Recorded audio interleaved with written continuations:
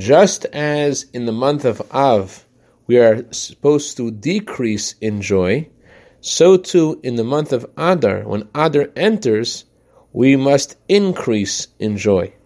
Good morning. Tonight is Rosh Chodesh Adar, the beginning of the month of Adar, and the Talmud says when Adar enters, you have to increase in joy, and that means that tonight there should be a focus on joy, especially because when something starts, there is a special energy that helps the whole thing flow. So because tonight is the beginning of the month of Adar, we have to catch the wave and begin the month of Adar with joy.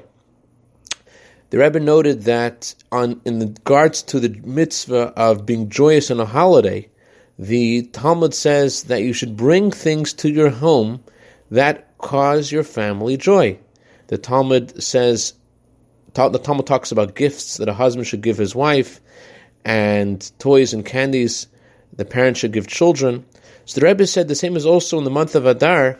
Although there is no biblical commandment of joy, but there is a rabbinic injunction that we have to continuously increase in joy throughout the month. And this has the power to transform all the negativity of the month of Av and to bring Mashiach.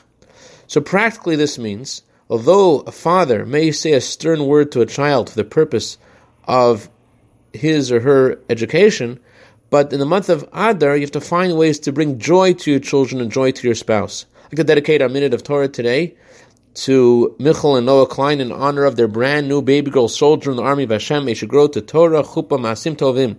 Chodesh Tov.